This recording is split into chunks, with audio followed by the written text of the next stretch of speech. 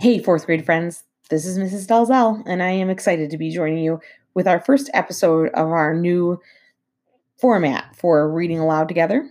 Today, I am going to be reading from our Read Aloud The Wild Robot by Peter Brown. I know that when we left school, our four classes were in different places in the story. And so I've decided to pick up from a section that was pretty exciting and one that some of you might be familiar with and others maybe less so.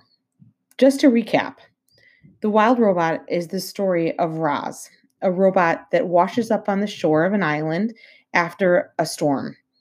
Roz is not the only robot that was aboard the ship that sunk the day that she washed up, but she is the only robot that survives. And she's accidentally activated by some curious sea otters, and she immediately sets about making the island her home. In addition to learning how to survive, she also seems to seek out company from the inhabitants of the island, all of whom are animals. Initially, the animals think that Roz is a sparkly monster and they avoid her at all costs. And after a while, Roz realizes that if she blends into the scenery, she has a better chance of observing animals, learning more about them, and then finding a way to interact with them and convince them that she's not, as they all think, a sparkling monster. She does this successfully uh, until there's a bit of an accident. Roz is climbing a cliff and her footing gives way and she falls. In the fall, Roz is responsible for the death of Goose family, except for one of the eggs in the nest. Our robot is unique in that she seems to have some feelings that are usually human, and she decides to care for the egg that remains and raise that gosling as her own.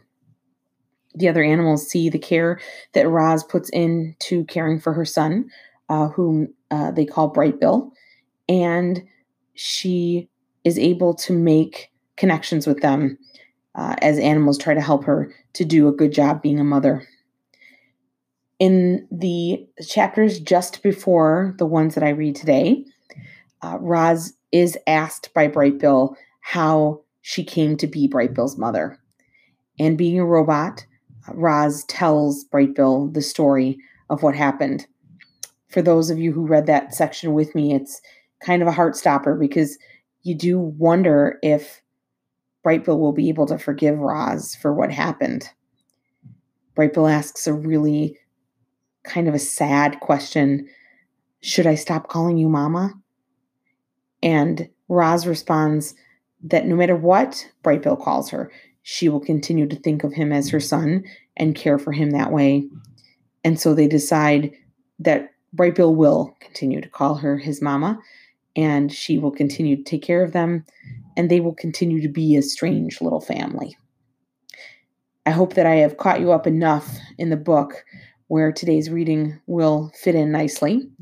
If you've heard it before, of course, I apologize.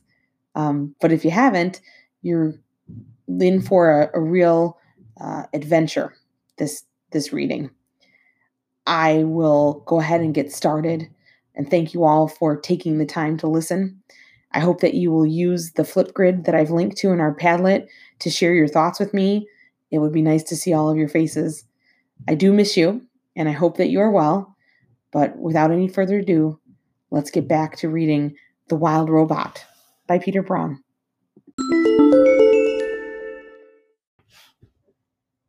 Chapter 43, The Gosling Takes Off. It must be hard to have a robot for a mother. I think the hardest part for Bright Bill was all the mystery that surrounded Roz. Where had she come from? What was it like to be a robot? Would she always be there for him? These questions filled the Gosling's mind, and his feelings for his mother swung between love and confusion and anger. I'm sure many of you know what that's like. Roz could sense that Bright Bill was struggling, and so she spent a lot of time talking with him about families and geese and robots. There are other robots on the island? asked the gosling during one of their talks. He'd been sitting beside his mother in the garden, and now he stood and faced her.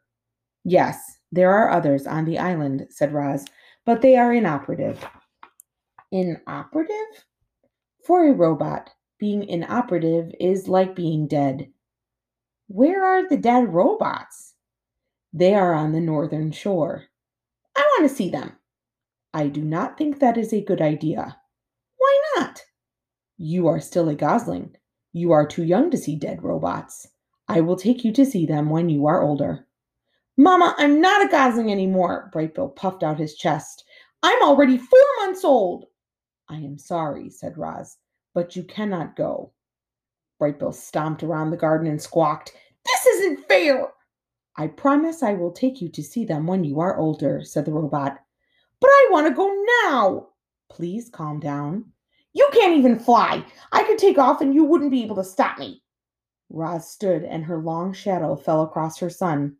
The gosling could feel his emotions swinging wildly, and for a moment he was actually afraid of his own mother. Without thinking, he sprinted toward the pond, beat his wings, and flew away. Chapter 44. The Runaway. Your son will be fine, said Loudwing. You know how they are at this age. I do not know, said Roz. Please tell me how they are at this age. Oh, right. Well, Brightbill is growing up fast. It's only natural for adolescent goslings to be a little moody. He just needs to be alone for a while. You've raised a wonderful son. I know he'll come home soon, so try not to worry. But Roz did worry. At least, she worried as much as a robot is capable of worrying. Brightbill had never run away, or flown away, and suddenly Roz was computing all the things that could go wrong. A violent storm, a broken wing, a predator. She had to find her son before something bad happened. There was only one place Brightbill could have gone, the robot gravesite. So Roz galloped northward. She leaped over rocks and ducked under branches, and she charged through meadows without ever slowing her pace. She raced all the way across the island until she finally stepped onto the sea cliffs above the gravesite. And there was Brightbill, perched on the edge, looking at the robot parts scattered on the shore below. His eyes were wet. Don't be angry, he said as his mother walked over. I am not angry, but you should not have flown off like that. You could have gotten hurt, or worse. I was worried sick. I'm sorry, Mama. It is okay, said Roz. It is only natural for goslings your age to be a little moody. Mama, I need you to understand what you are, and I need to understand what you are, and I think it might help to see those other robots. You are right. It might help. Why are you not down there? I was going to go, said Brightbill, but I got nervous. I want you to go with me. Let us go down there, said Roz. Together. Chapter 45. The Dead Robots. The gosling floated on the breeze beside his mother as she climbed down the cliffside. Down they went, past ledges and seagulls and tough little trees, until they were standing on the rocky shore with the cliffs looming behind them. The gravesite had changed. Roz's crate was gone, lost to weather or waves. Some of the robot parts were gone, too. Other parts were gritty with sand or tangled in the seaweed or were inhabited by small, scuttling creatures. One smashed torso still had a head and legs attached. Roz and Brightbill huddled around the corpse and studied the mess of tubes spilling out. This thing used to look like you, said Brightbill. Yes, we are the same type of robot, said Roz. And now this robot is dead? In a way. Will you ever die, Mama? I think so. Will I die? All living things die eventually. And the gosling's face scrunched with worry. Brightbill, you are going to live a long and happy life. Roz laid a hand on her son's back. You should not worry about death. The gosling's face relaxed, and then he pointed to a small round shape on the back of a dead robot's head. What's that? He said.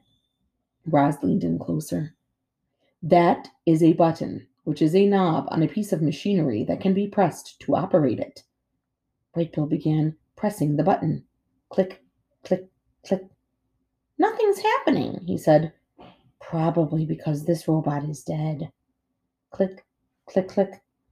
Mama, do you have a button? Brightbill watched as his mother's head turned all the way around and a small button came into view. "You've got one," he said. "I never noticed it before." "Neither did I," said the robot. The gosling giggled. "Oh, Mama, you have so much to learn about yourself." Roz reached for the button on her head, but her hand automatically stopped before she could touch it. She tried with her other hand, but it automatically stopped as well. "It seems I cannot press this button," she said. "Would you like to try?"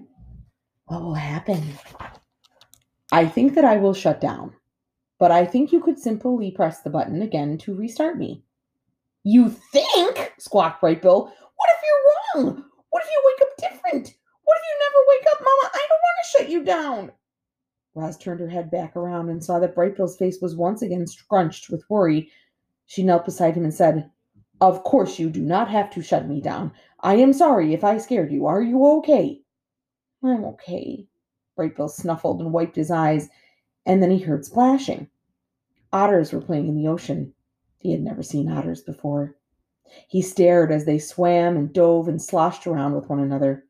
They seemed to be having a ridiculous amount of fun, and suddenly the gosling was smiling again. "Hello, my name is Brightbill," he shouted over the waves, "and this is my mama. Her name is Roz." The last time those otters had seen Roz, they had thought she was some kind of monster. But since then, they'd heard that she was remarkably friendly, and that she'd even adopted an orphaned gosling. And so the otters smiled at Roz and Brightbill, and then they swam straight over and splashed onto the rocks. "Hello there," said the brightest big otter. "Nice to meet you both. Actually, Roz, we've met before, but you might not remember me. My name's Shelley." "I do remember you," said the robot, "but I am glad to learn your name, Shelley." "You know each other?" said the gosling. "These otters were the first animals I ever met," said Roz. "They were also the first animals who ever ran away from me." "Yeah, sorry about that," said Shelley as the other otters sniffed the robot's legs. "You know, Brightbill, when we first saw your mom, she was packed in a box and surrounded by soft, squishy stuff." Brightbill's brow furrowed. "You wouldn't believe how small she looked, all folded up in there." Brightbill's nose sniffled.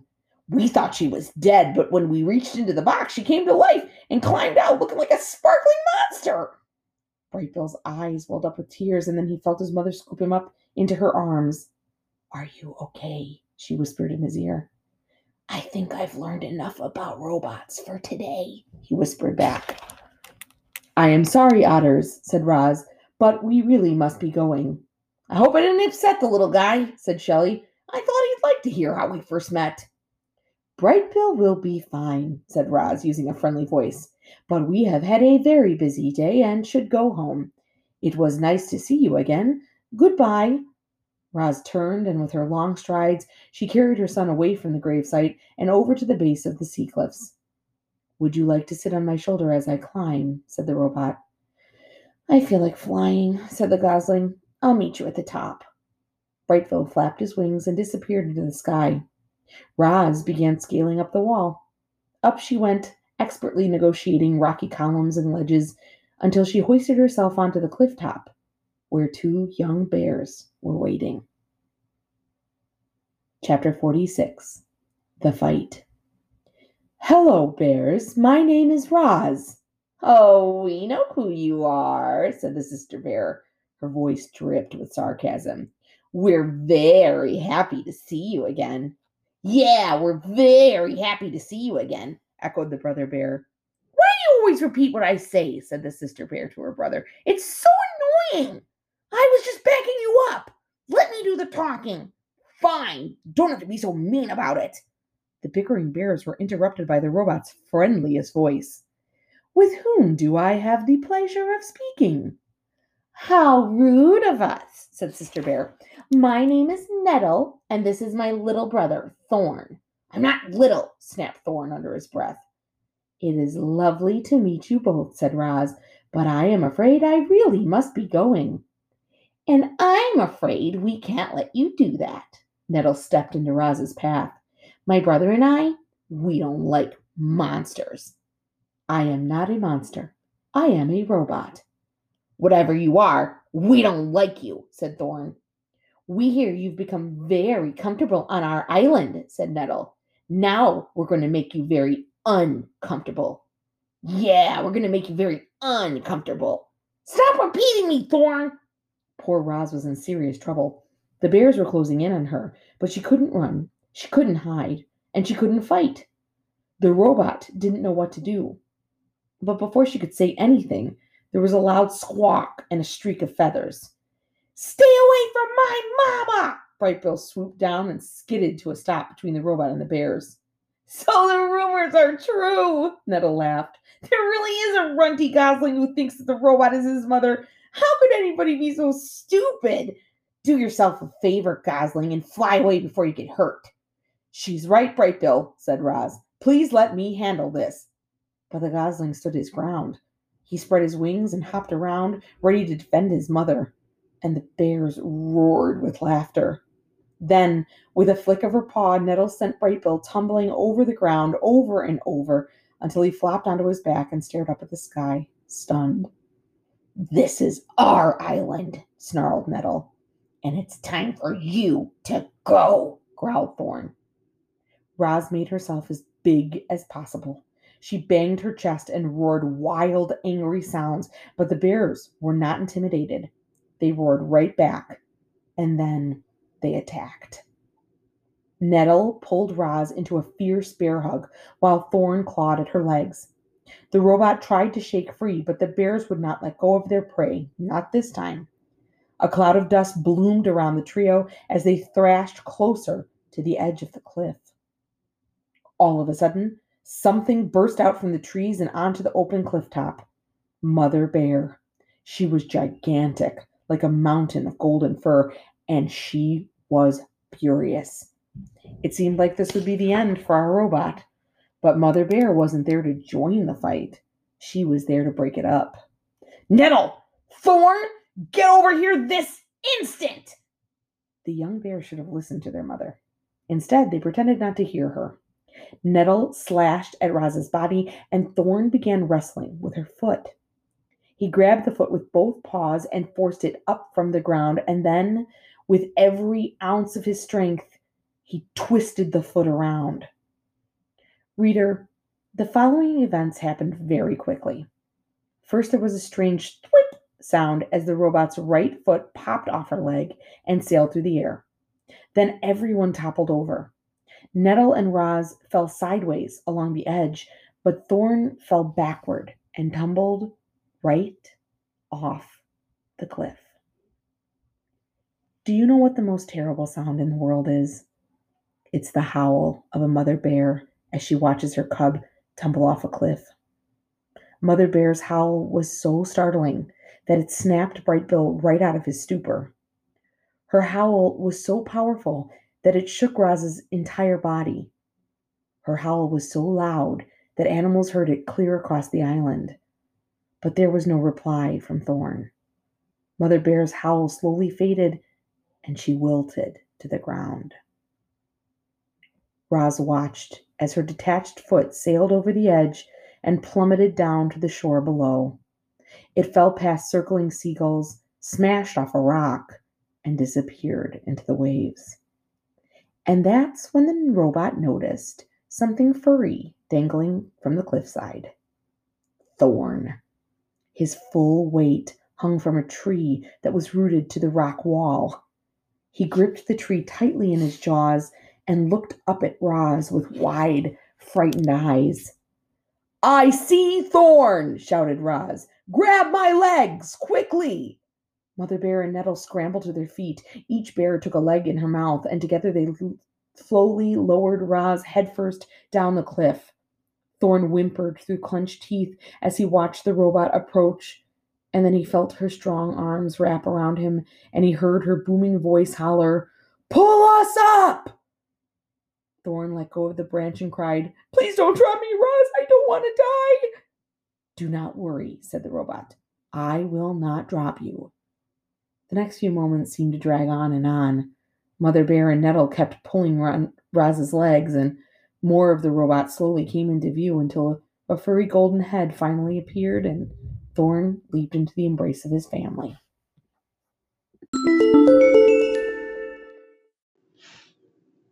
Well, that was exciting.